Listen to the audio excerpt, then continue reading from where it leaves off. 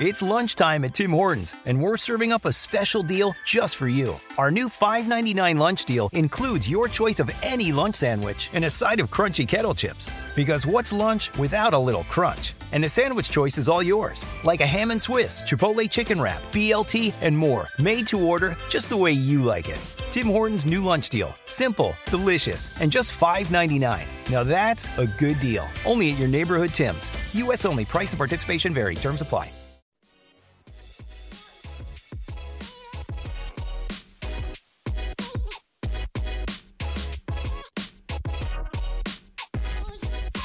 Welcome to the Sixer Sense podcast, hosted by co-site experts Lucas Johnson and Christopher Klein. Hey everybody, welcome back to another episode of the Sixer Sense podcast. I'm Lucas, I got Chris and Uriah here, and we have a reoccurring guest now, I guess we can say, David Esser of Section 215 of Fansided, as well as the host of the podcast Bullpen Blues. David, welcome back, man. Glad to have you back again. Yeah, hey fellas, thanks for having me on again. Final stretch here with the Sixers season, so I'm excited to talk about the team a little bit here. Certainly, man, certainly. Has everybody had a good week so far? It's Mother's Day, so we want to make sure. I hope you all contacted, either your mother or mother figures in your life today. Yeah. Happy Mother's Day to all the mothers. And I hope everyone here on the pod has had a good week as well. I certainly have. How's everyone feeling? Feeling good, guys. Happy Mother's Day to all mothers out there. And David, welcome to the podcast again, my friend. Yeah, we're really excited to have you back on, David. And we can just jump right in now. We're going to talk about the Sixers' most recent games. We're going to start with the win over Detroit on Saturday. That was a 118-104 victory for Philadelphia. Some familiar faces in that game on the opposing side. Jahlil Okafor with 3 fouls in 3 minutes. And then Jeremy Grant, who had 14 points in 24 minutes. But a pretty commanding win for Philadelphia. Another really strong Joel game, 29 points on 13 field goal attempts in only 23 minutes. Just another remarkably efficient night from him. David, you first. What were some of your big takeaways? Yeah, and look, end of the season, these games don't matter a whole lot. I know we're pushing for the number 1 seed, but I've been in and out in some of these final games, watching when I can. But this Pistons game, I think the one thing that really stuck out to me was Tyrese Maxey, right? I mean, he was incredible, and you've seen a few of the veterans speak out and say that he might deserve some postseason minutes, which was something I don't think any of us expected 2 weeks ago. We're right on the doorsteps of the playoffs. We might have an easier first round, and I think there might be an opportunity for Maxey to get some run. Because, look, we know what Embiid brings to the table. We know what Ben, we know what Danny and Seth do. We know what Tobias does. But, Maxey, I thought 22 points. He looked fluid. He looked comfortable. His jump shots come a long ways. His development over these last couple of games is something I'm really, really interested in to see if it translates to just a little bit of a postseason action. You bring up some really good points about Maxey. I thought he was fantastic in that Detroit game. He didn't get to play in the next game that we're going to be talking about due to the jumbo size of the Pelicans, but focusing on this Detroit game, obviously Maxey was the bright spot here. He's hitting his jump shots. He's getting to his spots. He's orchestrating the offense better, in my opinion, as well, and he's, competing on the defensive end. And I believe after the game, correct me if I'm wrong, guys, but Doc Rivers said that he and the coaching staff challenged Maxey to improve on that side of the ball earlier in the season. And we can definitely see the strides thus far this year for sure. Some other notes that I had from the game I want to include is that I hope, and I don't know if you guys saw the play, but Maxey got his hand stepped on, and I believe it was by Grant. He was going for a loose ball, and he fell to the ground trying to get in. I believe it was Grant stepping on his hand by accident, but that's not an injury that anybody wants to see because, those hands are golden on the defensive end. So hopefully Matisse Thybulle is fine there. The only other thing that I really want to make a note of is that Joel and Tobias came out early in the game, were aggressive, made that lead very easy to maintain to begin with. And that's what the Sixers need, is for those two to come out of the gates being aggressive, and it worked out very well for them in this game. For sure. I definitely think Maxey is probably the biggest takeaway from this game. Doc said afterwards that he's comfortable going 11 deep in the playoffs. I don't know if I share that confidence with him, but it's certainly notable how well Maxey has performed really the past couple of weeks. He's had some pretty good moments, and obviously this was one of his bigger breakout games, along with that 39-point outburst in Denver early on. Really efficient, 7 of 11 from the field, had that one just super cool dunk in transition and off the crossover, which was just a star caliber move, a ridiculous athletic feat for someone his size. He really has some special stuff, and he's going to be a really big part of this team's future. I think everyone's justifiably excited at this point, and I don't know if he'll really play a big role in the playoffs. I have my doubts this season, but as far as next season and beyond, I think he's going to be a pretty important part of this team. I don't usually do this, but I'm going to call out the Sixers fans here because there's no reason to boo Jahlil Okafor when he gets out onto the court. I get that he didn't work out here, but he had everything working against him when he got here. So I don't blame him for not working out here, especially just the situation that he was coming into. I don't think fans should have booed him. That's just my personal opinion. Who don't Philadelphia fans boo, though, when it comes to that type of stuff? I mean, I agree with you completely, but yeah, it seems like any ex-player, any former player, they always get a little bit of flack when they're playing their old team. Yeah, I don't think it was particularly mean-spirited or anything. Obviously, Ja had his share of issues here. Some of them were related to team and, the construction of the team around him. Some of them were his own personal issues. But, yeah, I don't think it was anything mean-spirited. It's all in good fun. It's a game, so I'm not too worried about it. We can move on to the Pelicans game now. That one was a bit closer. Philadelphia had a lead early in the game, very nearly gave it away late. Some clutch shot making at the end from guys like Tobias Harris saved the day. Another good Joel game, 37 and 13 on 11 of 20 from the field. David, what were some of your big takeaways from that game? Yeah, and again, I think this is a situation where I don't know if I have any massive takeaways. I know a lot of people were quick to jump on that game to sleep. They're letting the Pelicans back in this one. They didn't show up. Obviously, New Orleans was without Zion, so it was probably a game Philly should have comfortably won. They didn't. They still won. I just don't think it matters. I think as long as they're continuing to get the result at the end of the day, whether it comes by a game-winning 3 in triple overtime or a 30-point blowout in regular intermission, I just don't know if it matters right now. I think you go get that number 1 seed. If you can rest Embiid, if you can rest Tobias, great. If not, it is what it is. It's a little extra reps before the playoffs. So my big takeaway from that game was that they won. And it brings them one step closer to that magical 1 seed where the entire postseason is going to have to go through Philadelphia, which we haven't seen in quite some time, fellas. So that's what I got my eyesight on. That's what I'm kind of glued to at the moment. As long as they're walking away with the W against teams like Detroit, against teams like New Orleans, I'm pretty comfortable with whichever manner it happens. Valid point for sure, David. And, I appreciate the idea. Yeah, at the end of the day, a win is a win. However, I do want to point out here, and this is, this happened a lot under Brett Brown, but not so much under Doc Rivers. This is probably one of the few times this season they did, and they played down to the competition. And I don't think that they were thinking New Orleans was going to put up a fight, but a Stan Van Gundy team is going to do that. And also, I don't know what happened, but Jackson Hayes, he proved games like this help prove his worth as a first-round pick. Because for the most part, he hasn't really performed that well. Granted, quality depth ahead of him, but this was a good Jackson Hayes game for him for the Pelicans perspective. I am a little concerned in terms of Joel Embiid. He only had 2 points in that fourth quarter, which is not ideal. End of the day, good Curry game, not a great Ben game from scoring, but he had 9 rebounds, 10 assists, only 2 turnovers. Tobias was solid, though not nearly as aggressive as he was earlier this season. That's been a trend for the last month or so, and I think that's just with his knee, trying to make sure that knee's right.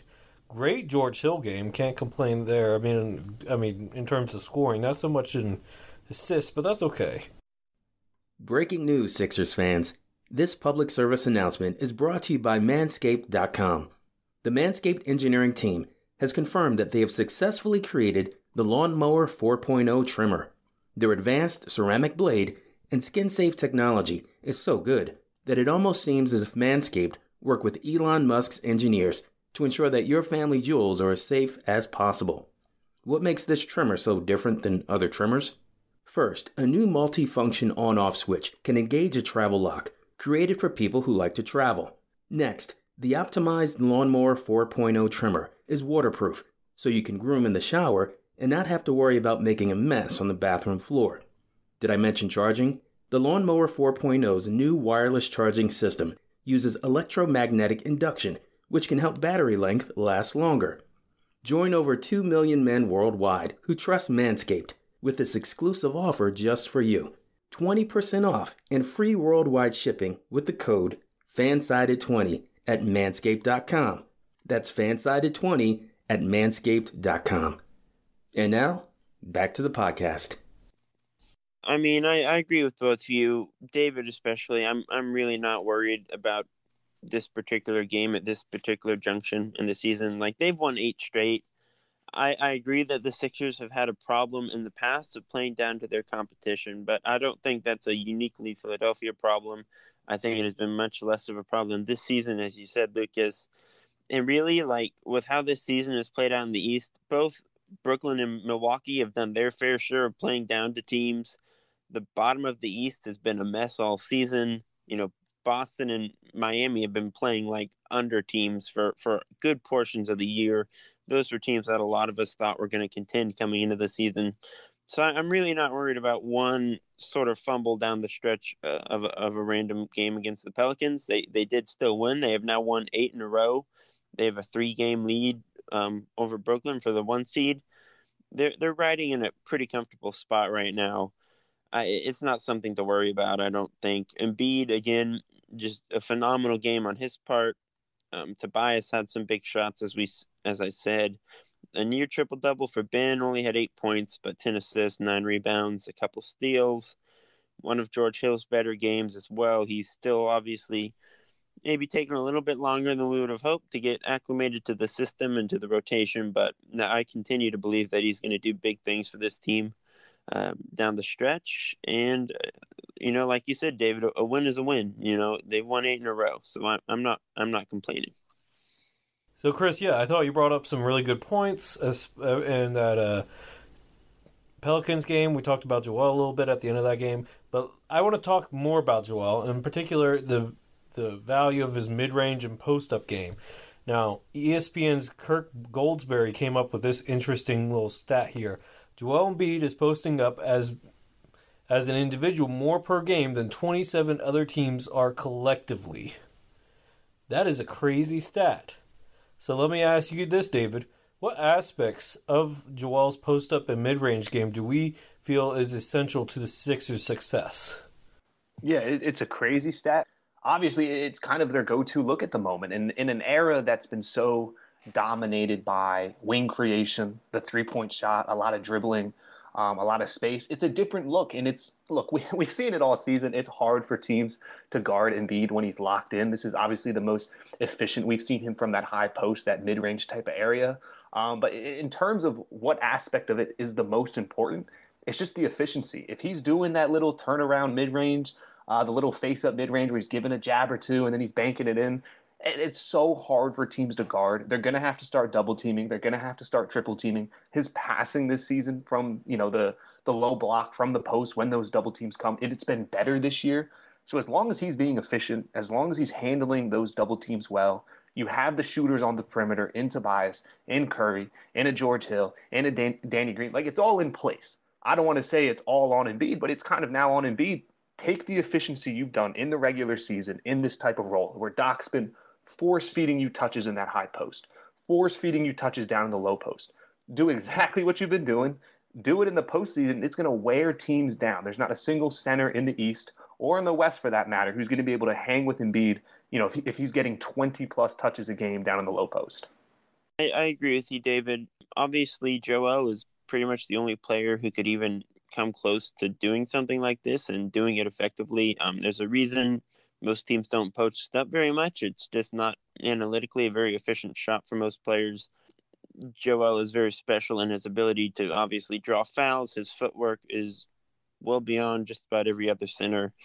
And his touch has been off the charts this season, especially for mid-range. That's obviously something he and his trainer Drew Hanlon worked on pretty heavily last off season. And like you said, like he's the centerpiece of this offense. Pretty much everything goes through him. I think Doc has done a good job of mixing up his looks in a way that Brett never really did, getting him looks from like the nail and the top of the key and letting him do other things off the dribble that have kind of opened up the floor rather than just straight post-ups.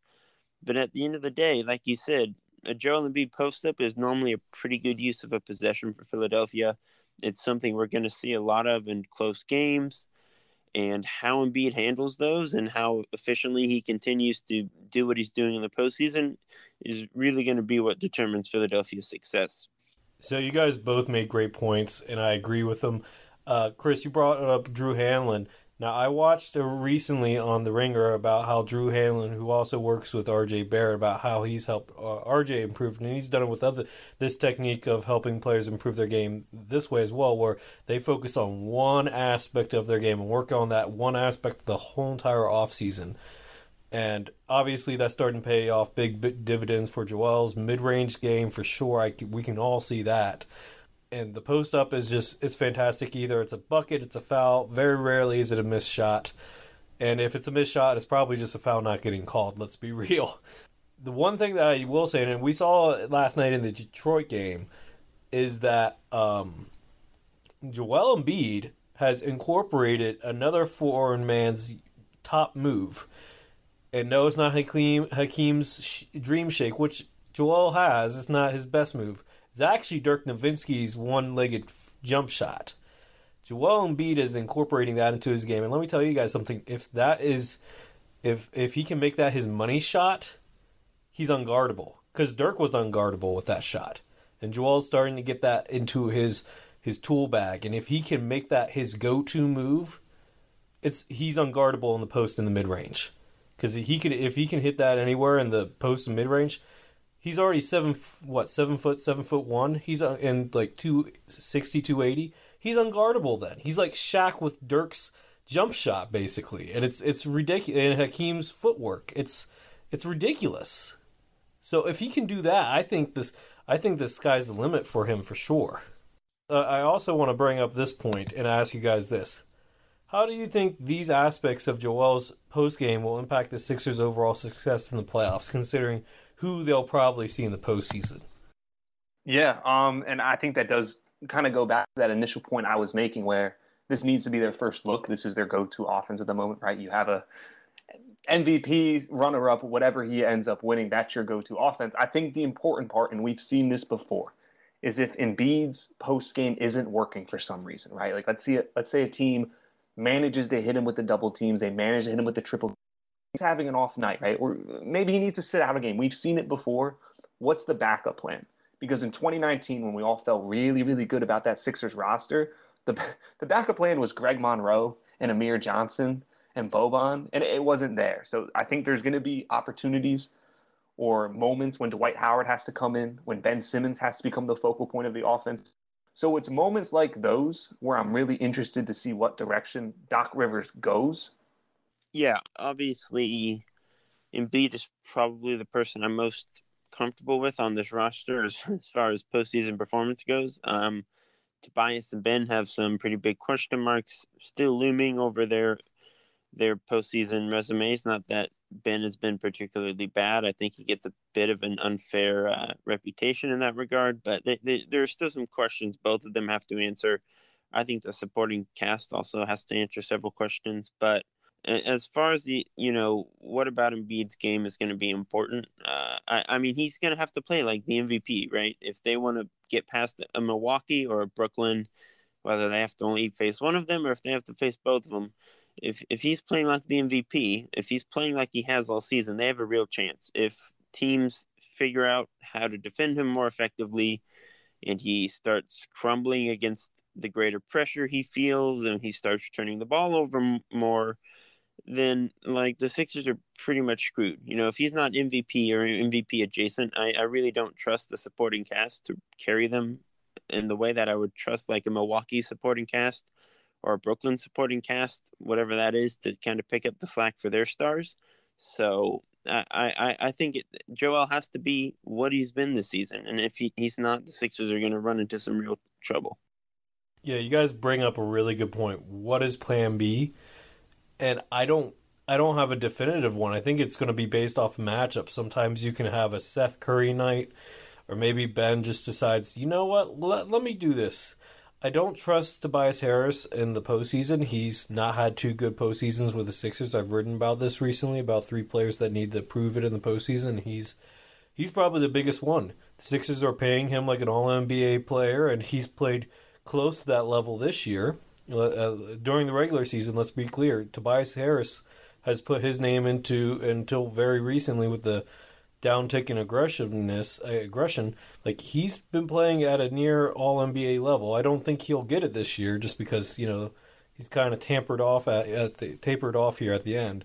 But I think he's proven that he can be a 20-point per game scorer. Now, the question is, can he do it in the playoffs? I don't know. He hasn't proven it yet. Not with us, or when he made it the one season, I think, was it the Detroit Pistons that he made it with, or the Orlando Magic? I think it was the Pistons.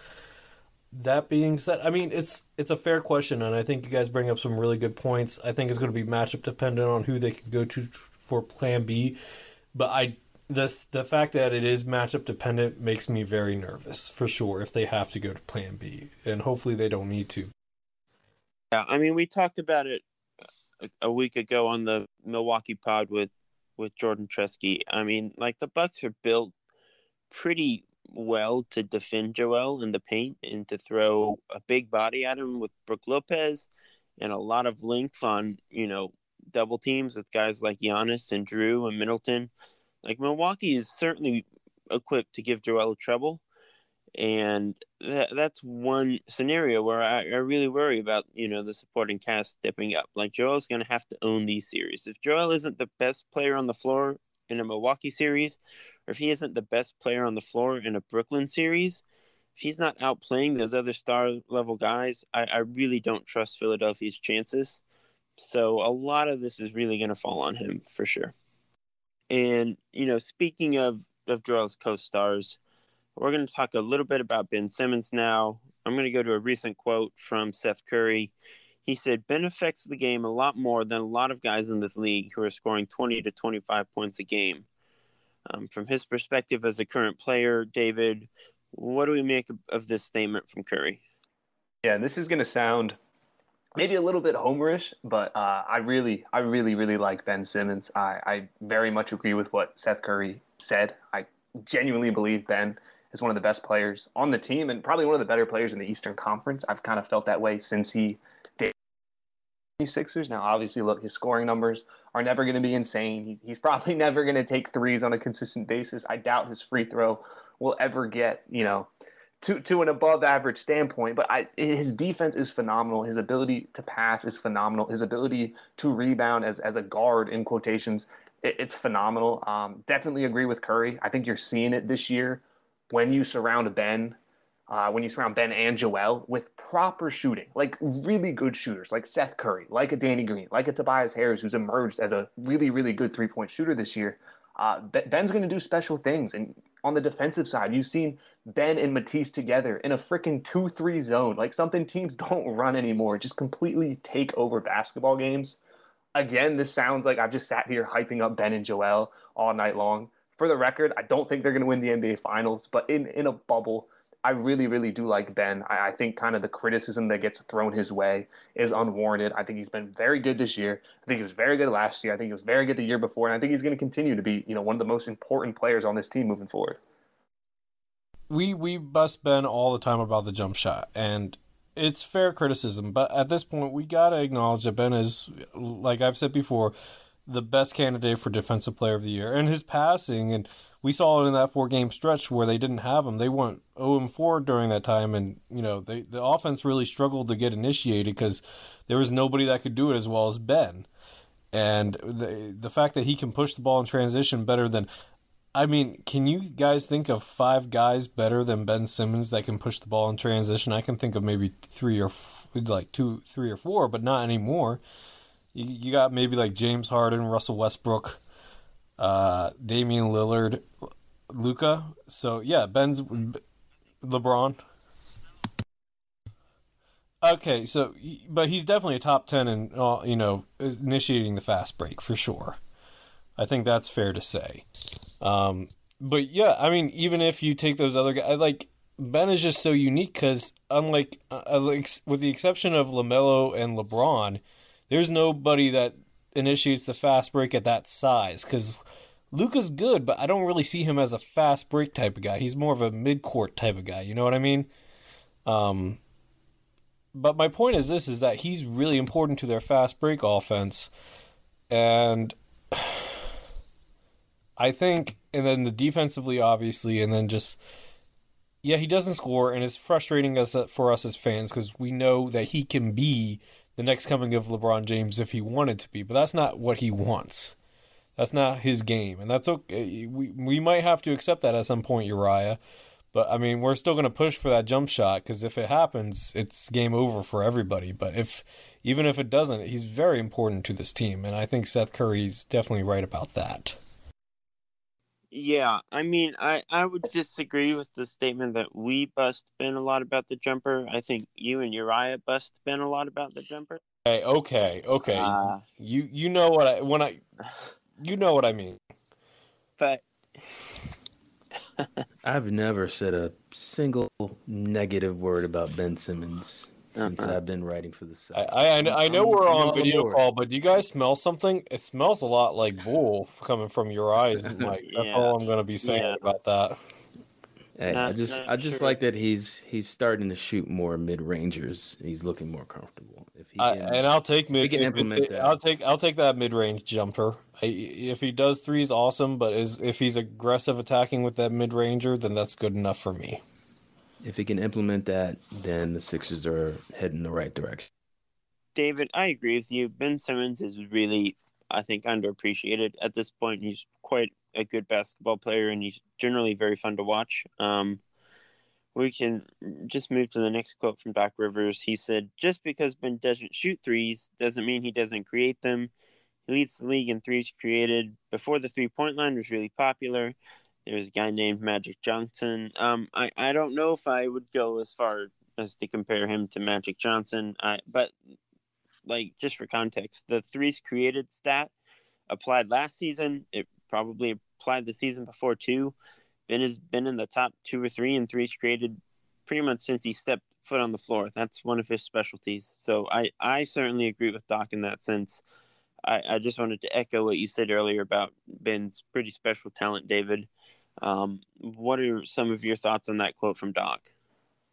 Yeah, I love the threes created stat. I remember when Daryl Morey first took over this team, everybody was so honed in on the idea of him shipping off Ben Simmons as soon as possible, right? Because Morey, you got the Morey ball style of basketball, a lot of threes, a lot of jump shots, a lot of volume of those types of looks that Ben Simmons doesn't like to take. And I think what people forgot, and I remember sitting in on a Daryl Morey press conference with Daryl, and someone asked him, and they're like, what's the plan moving forward with Ben Simmons? And Daryl almost seemed kind of shocked because he was so quick to cite the fact that Ben, he lives in that analytic world because he generates so many threes. Like, somebody has to get the ball to the open players. And we've seen it this season. Now you give him a guy like a Danny Green, like a Seth Curry, and you just see him flourish. And again, I agree.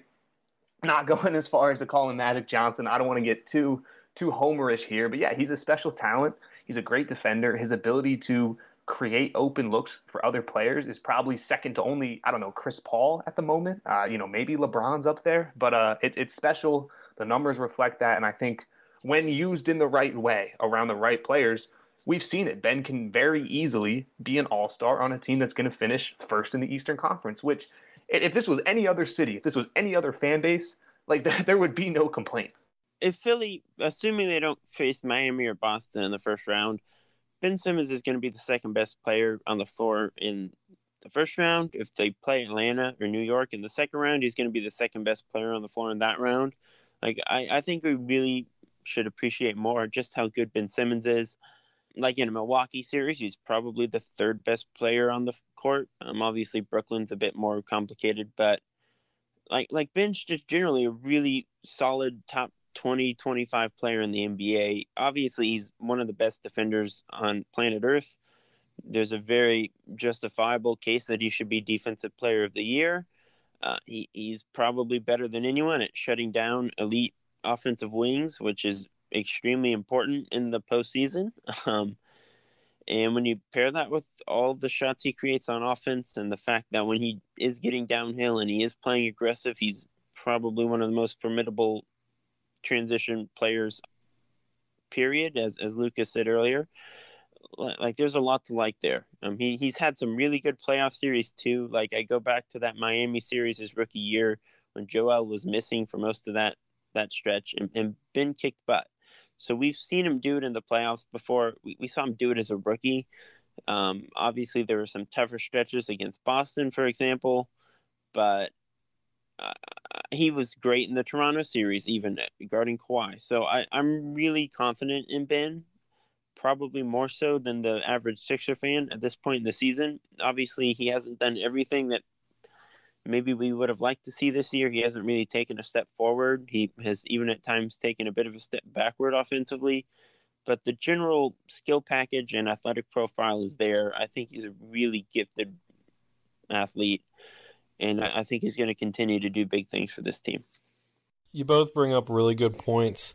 And David, I want to let you know that on a fan-sided podcast, it is more than okay to be a homer, especially when the coach says it first before you say it. So it's okay to say that Ben Simmons is like Magic Johnson. We accept that here. But more importantly, yeah, I think you guys hit it really on the head here that what he does as a playmaker and as a defender kind of, it helps neutralize the fact that he doesn't shoot. And another thing that two things that we have to remember is this. The only reason why it's not a big issue that he's not shooting or not being nearly as aggressive is because he's been, Joel Embiid's his running mate. Joel Embiid's a post player.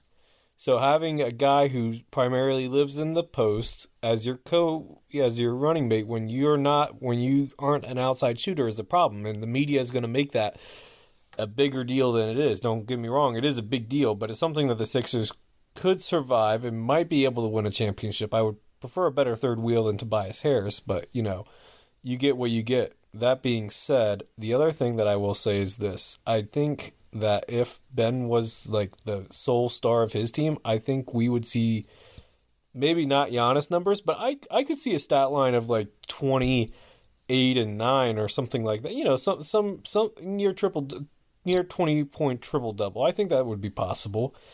Maybe something, maybe without the bad shot selection of like something similar to Russell Westbrook's stat line without the bad shot selection. So, I mean, what he's doing is unique. I don't think that can be denied. And I think the importance, and Doc's no scrub. He's been in the NBA since the 80s. He's seen guys like Magic Johnson, Russell Westbrook, Rajon Rondo, guys that don't have an outside shot that's at the point guard position that can still really impact the game. So I'm okay with it. I'm okay with the comparison. Yeah, like Ben would look really good on that Houston Rockets team right now. It's a shame that we never got to see that transpire, but I think he's going to be really great in the playoffs. I don't know, really great might be a stretch, but I think he's going to play his role and play it at a high level. Obviously, if we get to a Brooklyn series, he's probably going to be spending quite a bit of time on James Harden, who is one of the greatest offensive creators of his generation. So that will be quite fun to see.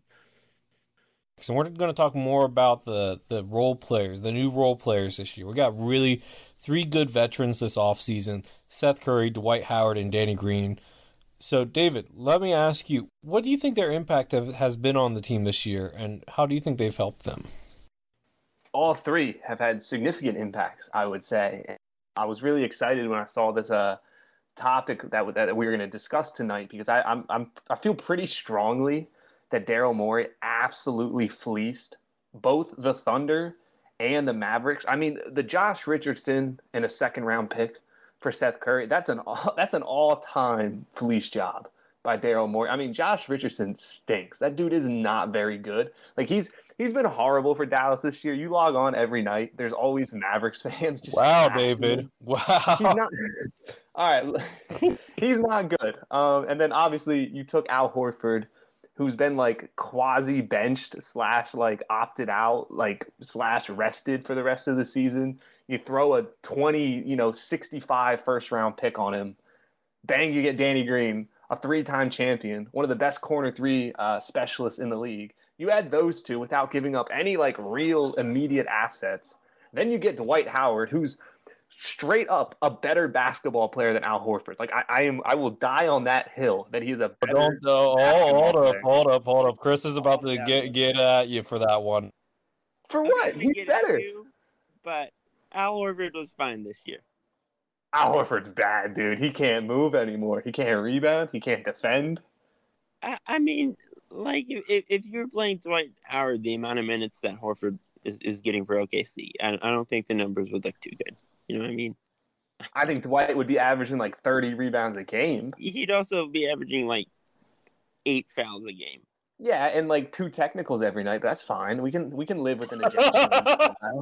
No big deal. All right. And in all seriousness, I thought all 3 acquisitions were very good. I remember when they were looking for a backup center, I was big on like the Nerlens Noel, bring him home. Obviously, Daryl Morey made the right decision. Although Nerlens is playing some good basketball, but I think Dwight Howard fits this culture, fits this team much better at the moment. Bringing in Danny Green, bringing in Seth Curry. And look, there were so many people. They wanted Harden, they wanted a Chris Paul, they wanted whomever. But I think to go out and just attack the margins the way they did this offseason, I've been very, very impressed with the results. Yeah, I agree. I would have not been mad if they had been able to successfully attack the core and add James Harden or Chris Paul. I certainly think that would have been beneficial. But I do agree that Morey pulled off a pretty big heist job with Dallas. Like Josh Richardson is a wonderful person and he's fun to cheer for, but I think it's clear that he maybe overperformed a bit in Miami.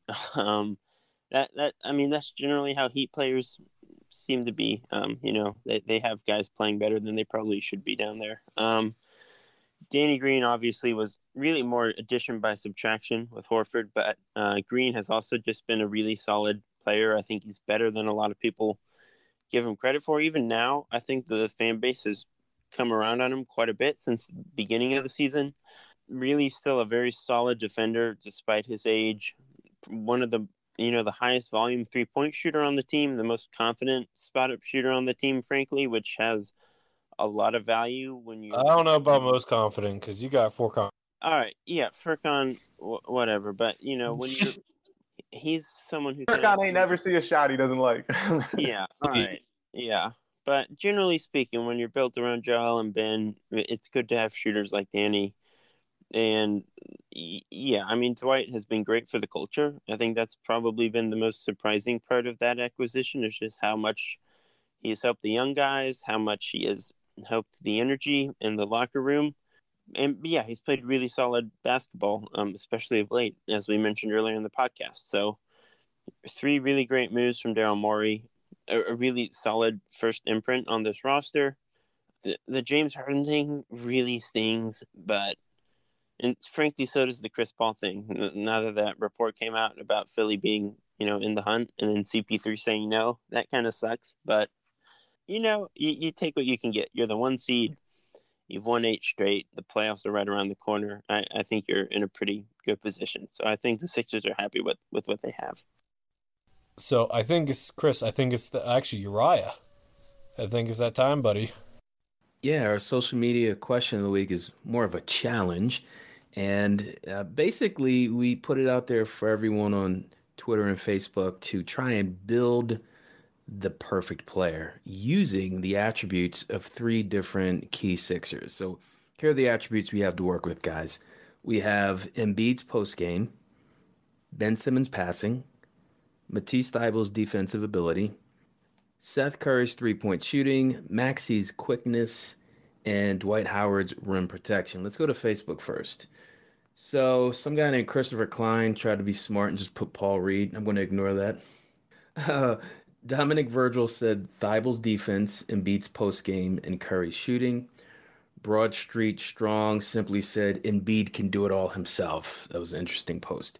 If we go to Facebook, I'll just read a quick thread. Tabari Bryant said Bede post game, Thibault defense, Curry 3-point shooting. James Tatum got into a little back and forth with another follower. He said, "Why is Ben's defense not an option?" Sam Jones retorts, "Because of Thibault." James Tatum, Ben is a better defender. So I always find that interesting, the little back and forth. James Tatum said Embiid's post, Ben's passing, Seth shooting. Enough from our social media followers. Let's go to David. Which 3 attributes would you take to make the perfect player? Yes, and this is a good question. I thought long and hard. I came up with an initial play, and then I switched. With Simmons passing, Thibault's defense, and Curry shooting, because I was like, all right, like modern day, need someone who can shoot, need someone who can, play point guard, shooting guard, can defend a little bit. And then I was like, actually, screw that. I'm going full 2K, build a player, create my own hybrid in a lab. I'm going Joel Embiid's post game, Tyrese Maxey's quickness, and then Seth Curry shooting. So I'm gonna be dominant in the post, but I'm also going to be the quickest player in the league while be able to shoot threes. I don't know who's stopping that. Well, how tall is your player? That's what I want to know. No. It does matter, though. Is he a center, or is he like a power forward? Is he a forward, or is he a guard? I didn't think that deep. Train of thought, Lucas. I know. No. It is not outdated. It is not outdated. Not everybody's Poku, Chris. Okay, we need to have some positions lined up for this at least. Especially if he's throwing those skills together. A clean 6'4", 6'5", kind of like an undersized shooting guard who's got a post fadeaway to him. So but also as quick as Maxey. So you're kind of describing a prime Kobe Bryant. That's who you're describing right now. And he was pretty good, was he not? You know what? May he rest absolutely correct. He was the second best shooting guard of all time, which is a pretty big accomplishment considering the list. Yeah, that's my player. I feel pretty confident with him. So I thought about this too, and I'm going based on how I like to play. So with that in mind, I would take Joel's post game, Dwight's rim protection, and I'm going to go ahead and take Ben's passing ability. I'm like basically a better defensive version of Nikola Jokic. That's what I'm going for, because that's how I like to play. Is Dwight that much better? Yes, that's not even a question, Chris. Oh, I think you're really overrating what Dwight Howard gives. No, I think I'm not. Come on, Uriah, David, come to my defense on this one. Jokic is like top 5 in steal percentage. That doesn't mean rim protection. It's Dwight Howard's rim protection. Jokic is not a good rim protector. Okay, somebody help me here. Dwight. I'm all in on Dwight. He's a GOAT. Dwight is fine for like 3-minute stretches when Joe sits. But Jokic is a perfectly solid 40-minute a night center who can hold the team up defensively. Well, let's see, Chris. Dwight has 3 Defensive Player of the Year awards, and how many does Jokic have? He's also the answer is 0. Those have no bearing on modern day Dwight.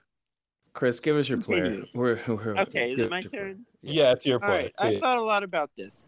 The thing with Embiid's post game that trips me up is I don't know how much that encompasses. Like, are we getting his foul drawing and his subsequent free throw shooting ability too? Does it take into account like his face-up game and like his mid-range stuff? I don't know. So I'm a bit iffy on that. So I'm not going to take his post game. Frankly, I think Simmons passing is, I don't know. I think a lot of it is tied to his athleticism and his ability to get downhill. So I'm not going to take Simmons passing. I'm going to go a little bit new school. I'm just going to straight up take Curry shooting, Thibault's defense, and Maxey's quickness and go for like the next elite 1 guard, basically, who can defend the crap out of the ball, or 2 guard, maybe more accurately. And who has really long arms, because, Thibault has like a 7-foot wingspan. Yeah, so give me like Curry with quickness, and some defense. I think that's the way to go here. Obviously, I might not have I don't know. It's tough to build a number one option without Embiid's post game, but I don't think that's a well-rounded enough attribute of his game to really be comfortable taking it. So I'm just gonna go sort of modern day, unlike David and you, Lucas, and I'm gonna go a bit smaller. David, thanks again for coming on the pod. We really appreciate having you on. We hope to have you on again, probably sometime in the future. If you want to just tell our listeners where they can follow you on social media, where they can read your work, listen to your podcast, just lay it out there. First of all, fellas, thanks for having me back on again. I think the second time was even better than the first time. Had a great time tonight. Most active on Twitter, it's going to be at @DavidEsser_. I also run a Phillies podcast. That's at Bullpen Blues Pod if you're into baseball. In terms of my written work, Section 2 and 5, doing a lot of Phillies and Eagles stuff there at the moment, potentially some Sixers stuff here in the future. But yeah, those are the main spots for me. Well, we recommend everyone listening go check that out, especially like Section 2 on 5 is a great hub for all things Philadelphia sports. Obviously we do the Sixers at the Sixer Sense, but they do some Sixer stuff as well, and they have the Eagles and the Phillies and the Flyers, and I know there's plenty of crossover there, naturally being that it's one city. So we highly recommend that everyone go check out that site as well and read all of David's work. And to all our listeners, we of course appreciate you tuning in and giving us the time of week to talk Sixers and talk basketball. The playoffs are right around the corner. We have some exciting guests and some exciting topics coming up. And leave us a review if you can. iTunes, Spotify, a 5-star review if you so please. Leave us a comment. Let us know how we're doing. Let us know what you want us to talk about. We'll definitely take it into consideration. So thanks, everyone, and we will talk to you again next week. Save big on your Memorial Day barbecue, all in the Kroger app. Get half gallons of delicious Kroger milk for $1.29 each. Then get flavorful Tyson natural boneless chicken breasts for $2.49 a pound, all with your card and a digital coupon. Shop these deals at your local Kroger, less than 5 miles away. Or tap the screen now to download the Kroger app to save big today. Kroger, fresh for everyone. Prices and product availability subject to change. Restrictions apply. See site for details.